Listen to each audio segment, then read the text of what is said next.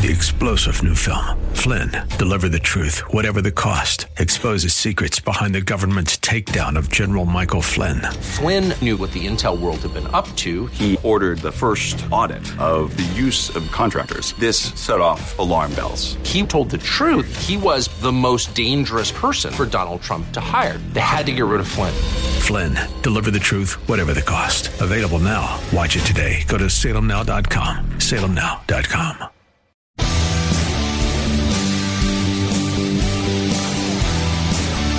Are you looking for truth from God's Word that you can understand and apply to your life? You'll find it today on Make It Clear with Dr. Stan Pons. Listen now as Stan makes it clear.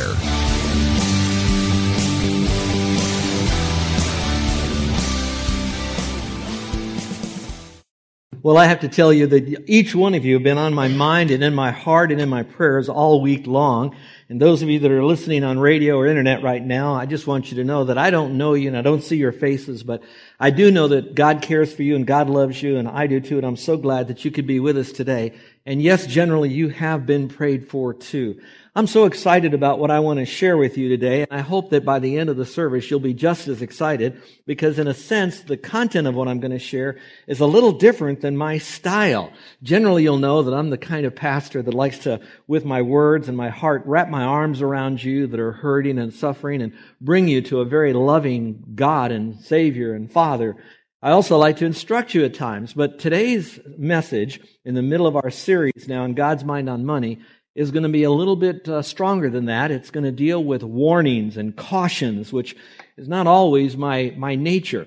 On the other hand, I do that because that's what God calls pastors and preachers to do, to teach the whole Word. And so I want you to know it's the Lord who loves you, and He cares for you. And because He cares for you, He's giving you a caution or a warning.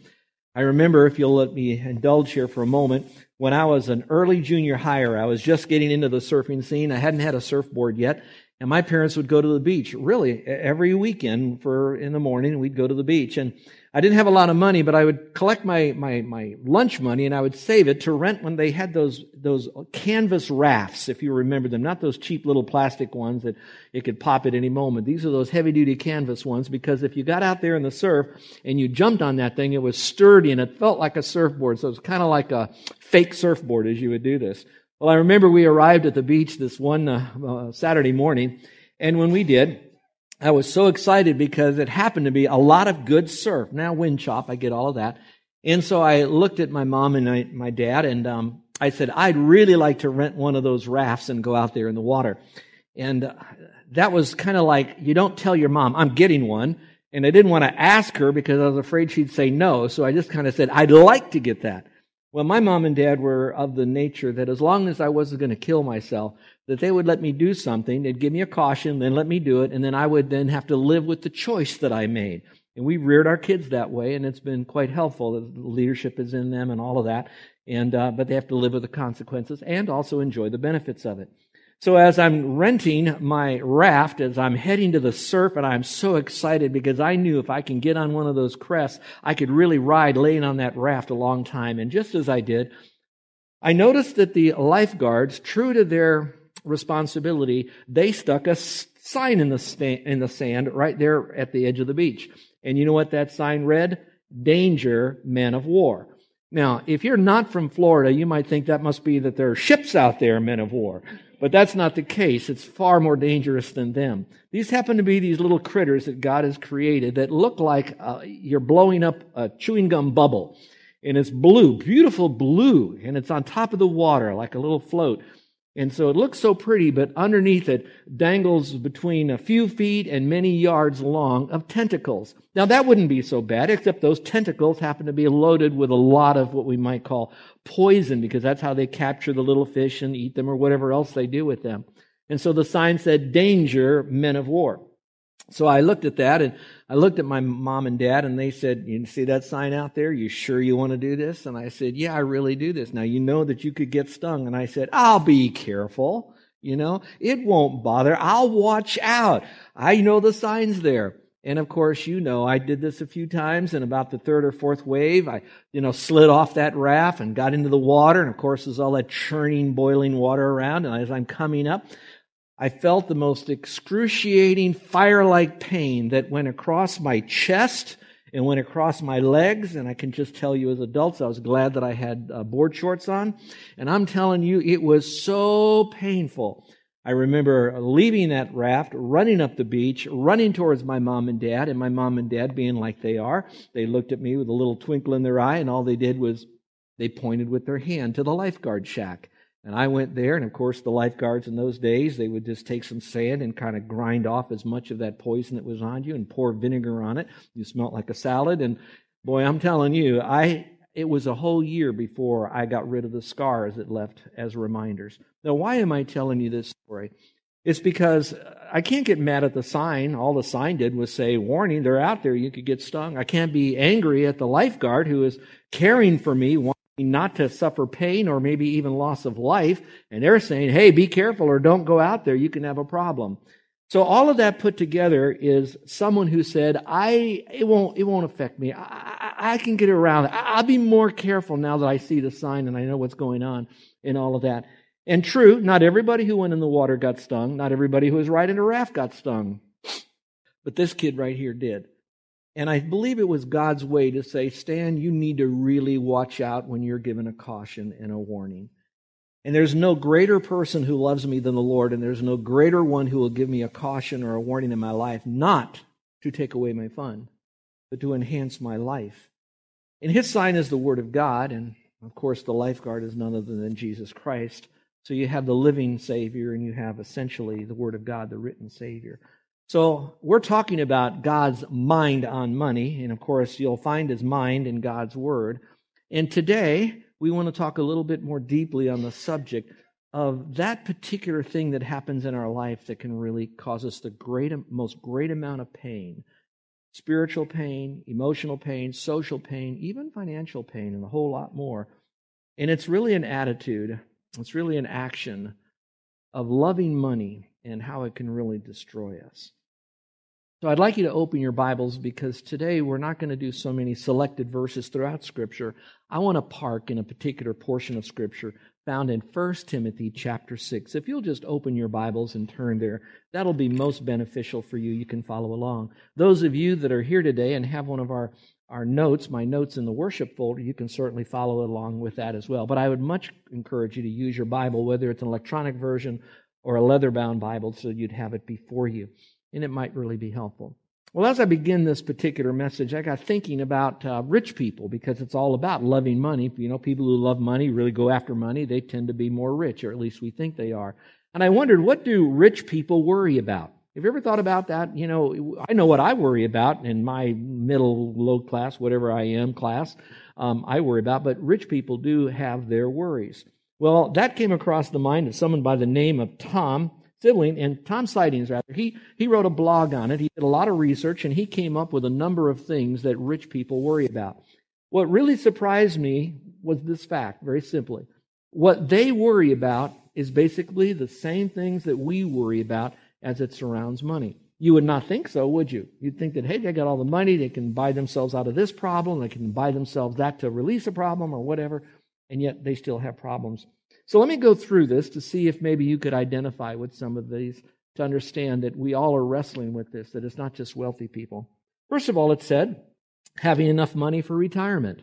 I'm not going to ask you to raise your hand. There are some of you that are on the brink of having to make the decision. When do I slip into retirement or put myself into the Social Security program or whatever else I might hopefully have at the end? They truly worried about it. And you might think, why would they worry about it? They're millionaires. Well, very simply, millionaire people, not all of them, I'm not going to indict them. You may be a millionaire and I don't know it. But for the most part, millionaires, they have enjoyed that, what money has given to them, and they have purchased larger homes, nicer cars, jewelry, vacation places, perhaps other things that surround them. And now when they get ready to retire, that means their natural source of income will slow up or stop, and they have to live off their retirement. But it's not just living off their retirement. It has been able to live off their retirement, watch this, at the same standard of living that they had when they were bringing in all that income. And those of you that are there, you've probably already been doing the math. Okay, here's what I made. What can I really live on? Can I really make it on my retirement, or what's left over? And there's a degree of worry about that. Wealthy people do the same thing. Here's the second one. They worry about their health. Now, I thought that money could buy better health. I think in some cases it might get you a better doctor. It might get you to a different hospital. You might even be able to go out of state, maybe even out of country if you had that luxury because you have the money. So it doesn't really matter whether they have the money or not. They still worry about the same things that you and I do. They worry about their health and will they be able to get the kind of health care that they need. Number 3, they're worried about being sued. 20% of those people that made less than $1 million, listen to that, worried about being sued. It was those who made over $1 million and were bumping into the $20 million rich category that 80% of them were concerned about being sued.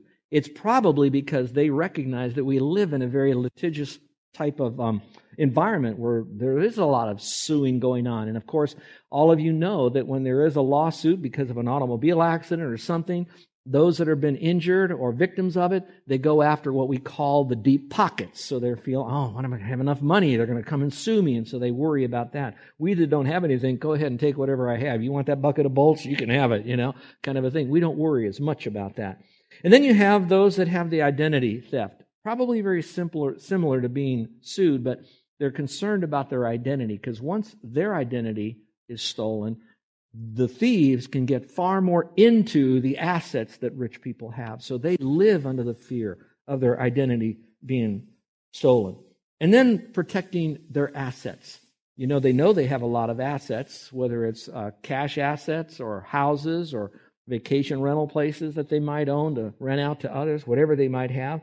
But they're watching, wealthy people are watching the Federal Reserve, they're watching the investments that they have, their interest rates, the stock prices, the real estate market, because they know that at any moment, quote, a financial Scud missile could hit it. And so they're very concerned about what they have, protecting it, hoping that it'll continue to bring value to them or even increase in value. So they're very worried about their portfolios or even those who manage their portfolios. Number 6, they're worried about business responsibilities.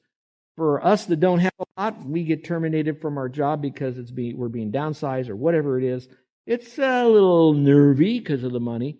But when a businessman who is a millionaire or a wealthy businessman, he's worried about his reputation because that's connected to a lot of other things that's involved. Generally, when he is let go, there's a great big public display of it. Just look what's happening now at the end with the college basketball. And what's happening with the coaches involved in that. And you can go to CEOs of corporations and football coaches of the NFL that at any moment they're cut loose and they got a lot of issues. So they're worried about if I lose my job, I have to keep my things going and I need money to do that. And if I lose my job, I won't be able to keep the things that I have and how embarrassing that is. Which then brings us to the worry about the kids. They begin to worry about their kids. They realize that they have a lot of money. Their kids are going to either inherit it or get all of that. And if those kids on their own mind will be thinking this way, I don't have to study as hard. I don't have to worry about getting a job. I can work in my mom's business if I need to. There's an inheritance coming my way. There's a trust fund that I'm going to get. So they don't work so hard. And wealthier people realize that usually is a trickle-down effect on them.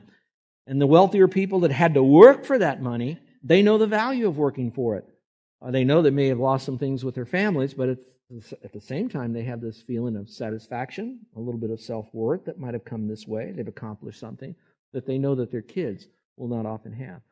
You mark my words, a lot of times in a lot of companies, it started from nothing, it grew. The corporate founder, businessman, owner, he now makes a lot of money at all of this. The sweat, prayers, and hard work that built it does not often trickle down to the kids to have the same. So it's usually the next generation or the second generation after that they begin to have problems. So wealthy people have issues. And last is this, and I say this tongue-in-cheek to my dear friends that are here, but it's keeping up with the Joneses. And so I think I'll just change that and call that, for those of you that have the last name Jones, keeping up with the Buffetts or keeping up with the Gates, all right? That once you have that, then you're in this treadmill that we have to keep up with them.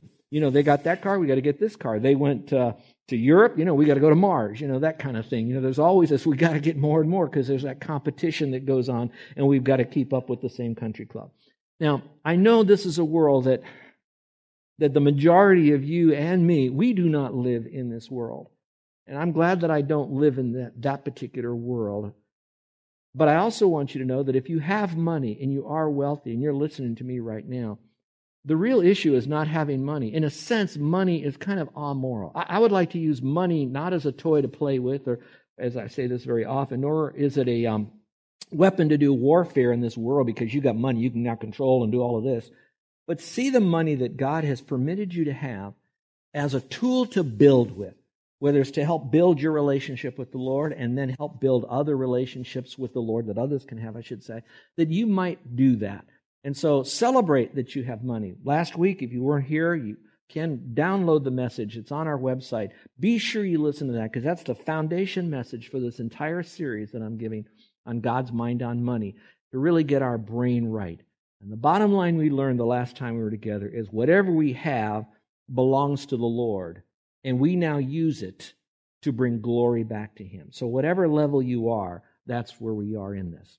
Now, some of you might be pushing back a little bit and say, "Well, I don't think I have a problem with desiring money. I'm not out there really trying to get rich and all of that." Well, how would I know if I was? All right, how would I know if there were men of war in the water, unless perhaps the lifeguard very responsibly put up that sign? So I'd like to give you some signs of those who really have an issue with getting rich and desiring for more money. Got to have more money. Here are 5 that I'd like to submit to you. And you might use these as you begin to network with other people, not to judge them, but to be perhaps aware of where they are. Number 1 is, they generally are more concerned with having that money rather than making it honestly or making it through providing good service or quality products. For them, it's all about the race for more money for themselves to be able to enjoy their own life a little bit better. Number 2, another mark is they feel like they never have enough. It seems like they have this, but how much do I need? Just a little more, a little more, a little more. I read a book that was a very popular book, and book that I have not seen anywhere in any other books on financial management. But this book honed in on this one thought, and it changed Carol's and my view of our own level of income and assets, we'll say. And what they basically said is, you and God have to decide when is enough enough. Let that sink in. When is enough enough? Is it enough when I have $100,000, $200,000, $1 million? What is enough is enough. And be satisfied with that basic amount. And just celebrate that's what God wants me to have. And so we have to decide when is enough. How much is enough is enough. So the third one is, they tend to flaunt their money or their resources. These are people that are just hungry and thirsting and driving for more money, all right? They generally like to flaunt what they have, right? Next, they also resent giving money. They resent giving that money away. You'll be quite surprised how many rich people don't give away a lot unless it's a better tax write-off for them, unless it improves their image around others that they give that money away. And generally, they want everybody to know that they gave, and they really hope that everybody knows how much they gave away. Or if by giving away that money can do something else to help them and their own bottom line or image. So it's not so much an altruistic, I'm giving it away. There's always something I must get back for it. Genuine people that have much and God keeps giving it to them, when they give, they really don't want people to know. They don't want the left hand to know what the right hand is doing. They'd rather no one know because it's not about them. In fact, they would hope no one would even find out about that giving because they don't want others to even come back for more. They just want to give purely before the Lord because they know God saw their heart. The last one, number 5, what's a mark of someone who really has this inordinate passion for more money, all right, is really a culmination of the 4 that I just mentioned. So I just wrapped it up in one phrase. So those of you that are a little bit on the outside of the faith, this is something that I hope you could understand for those of us who are inside the faith. Often when we have this innate desire for more money, we usually will use sin to get it. Sin becomes such a part of us that it's driven by this old man sin nature that's so much a part of us. We're so susceptible to a secular worldview that we feed off of that. And we have to have more and more and more and more and more. It's like we're more comfortable walking around the Millennial Mall than we are in a third world marketplace to share the gospel with someone. And so that's the difference. There's a sin thing in there. Well, I told you this is going to be my wrap my arms around you and I'm going to give you a feel-good message. I am more of the sign that says there's men of war out there. I'm more perhaps the lifeguard today to say, I really love you and don't be like that stupid 12-year-old who got on the raft and got out there. So I'm speaking from someone who did not always follow the signs, but now do because of the consequences. So today the message is kind of boiled down to just two big topics. One is the cautions about desiring more, and then the consequences of it. And my sweet wife says it's not those 2 points that get you, it's all those sub-points that Stan gives. All right, so there's going to be some sub-points. If I start rattling through this message and I'm going too fast for you to fill in the blanks, don't sweat that, okay? Don't worry about, I missed a blank, and shut down. Don't do that. Just listen to the message. I will help you fill in the blanks later on. In fact, you can call Carol at 2 a.m, all right? And she'll be home, I'm sure, all right? And she'll fill in the blanks. So what are the dangers of desiring more wealth? And I hope you have your Bibles open. We will kind of jump around other places in Scripture a little bit, but our main thought is to go through this passage in the time that we have. When I give you this passage, let me get right into it. Number one, cautions against desiring wealth. All right, the reason I put cautions there, it's not to say that you can't desire wealth. All right, ambition is not wrong. In fact, the Old Testament says, seek great things for thyself, seek them not. All right, but it's not saying don't seek them, just don't seek them improperly. Wrong motives, wrong reasons, at the expense of violation of Scripture. So to have that is not wrong. It's like men who are in a church. Scripture says, those who desire to be an elder desire a good work. Okay, it's not wrong to desire that as long as you're not desiring the position and the perks that go with it. You're desiring the work that goes with it, okay? And so then it's not necessarily wrong. So I don't want you to think it's wrong. But there are cautions. Once you start having too strong of an ambition, that ambition can become a slippery slope if we're not careful. So here are some cautions. So the desire means the presence of discontent, right? The desire means the presence of discontentment. Generally, you want to get to something else because you're not quite as content here. Now, that's not always the case, but generally when I'm talking about desiring to get wealth is because there's a lack of contentment here. Now, I want you to look at the verse, 1 Timothy chapter 6, verse 6, but I want you to just park for a moment on the first word of verse 6. It says, but. Now, when you're doing Bible study, when you see the word but there, that's kind of a contrasting term. Here is a but because of something that happened earlier in the passage. So now I need you to give me your time for just a moment because I want to unpack where this passage of Scripture is found. Because once you know this, I think it'll help you have a better understanding of why I'm teaching this right here to you and me. This passage of Scripture is part of a letter that the Apostle Paul had written to his protege, which would be Timothy, who was a pastor. Now, this wasn't just a great man writing to a younger great man. This was a great man who was inspired by Almighty God. So this is God's mind on paper that God gave to Paul, and it was so important that he was prompted then to write a letter to Timothy. Now, he wrote to Timothy, and probably one reason is because Timothy was the shepherd of the sheep of that church, knowing that he was in a position that he needed to communicate what that truth was to others. So it then again had that term I'm using, the trickle-down effect. Paul to Timothy, Timothy to the church people, throughout history, through disciple making, to us today, so we own it, watch this, so we then disciple others, whether they're going to be a pastor or not down the line. Now, in verses 1 through verse 5 of chapter 6, that little section there is dealing where Paul is telling Timothy about what is known as false teachers. These are teachers, and false teachers are false teachers because they're teaching that which is false, okay? So they're really not a teacher, they're a propagator of lies and error and damnable heresy. And so he's warning him of that. He says, this is what they look like, this is what they teach, this is what their motive is, and that's where this is. So the question is what are the motives of the false teachers that Paul was telling Timothy to be aware of in the faith family, as well as to teach to the people to be aware of that? What was the bottom line? The bottom line to those false teachers is that they were motivated by getting gain, whatever it is, reputation, money, resources, influence. They wanted something from their students, these false teachers wanted. And primarily, I think it's in the context of funding or money or silver or gold or something like that. So then they thought, I can get money out of these people based on how I teach. So then they taught various things with people who had itching ears. People who then would say or listen to whatever they really wanted to say because they knew that with people would come money, so they were affecting this. So let me say it even more simply. They were now teaching a false godliness. They themselves had false godliness. In other words, they had outward godliness, but not coming from the inside out, that false godliness, with the idea of getting gain. So now, at the end of those 5 verses, you have the word but here. So now he says, that's all about those guys, but here's what I want to do. He says, I want to give you a parenthesis right now. While I'm telling you about these bad dudes that are out there, but this is what real godliness is as it relates to contentment and gold and all the rest. So again, that's given to Timothy to do what? Teach to the people. To do what? Disciple through the generations.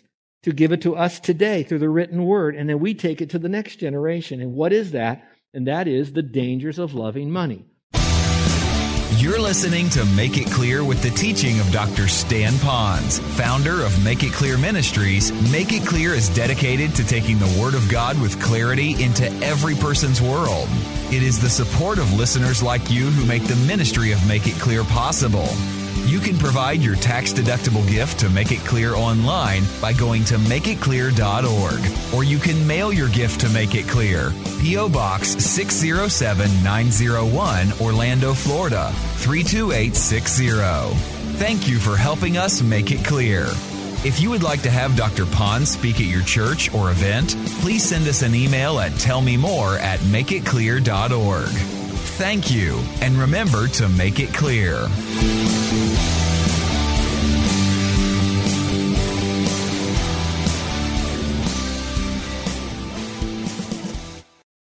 Three-star General Michael J. Flynn, head of the Pentagon Intelligence Agency, knew all the government's dirty secrets. He was one of the most respected generals in the military. Flynn knew what the intel world had been up to. He understood its funding. He ordered the first audit of the use of contractors. This set off alarm bells. The explosive new documentary, Flynn, Deliver the Truth, Whatever the Cost, uncovers the facts behind this scandal. Flynn told the truth. He was the most dangerous person for Donald Trump to hire. I find out the worst enemy that I'm going to face in my life is right here in America. They took my assessment and they wanted me to change it. And I was like, I'm not changing it. They had to get rid of Flynn. With in-depth interviews, archival footage, and never-before-seen personal records of the man behind the headlines. I just felt like I was drowning. Flynn, Deliver the Truth, Whatever the Cost. Available now. Watch it today. Go to salemnow.com. salemnow.com.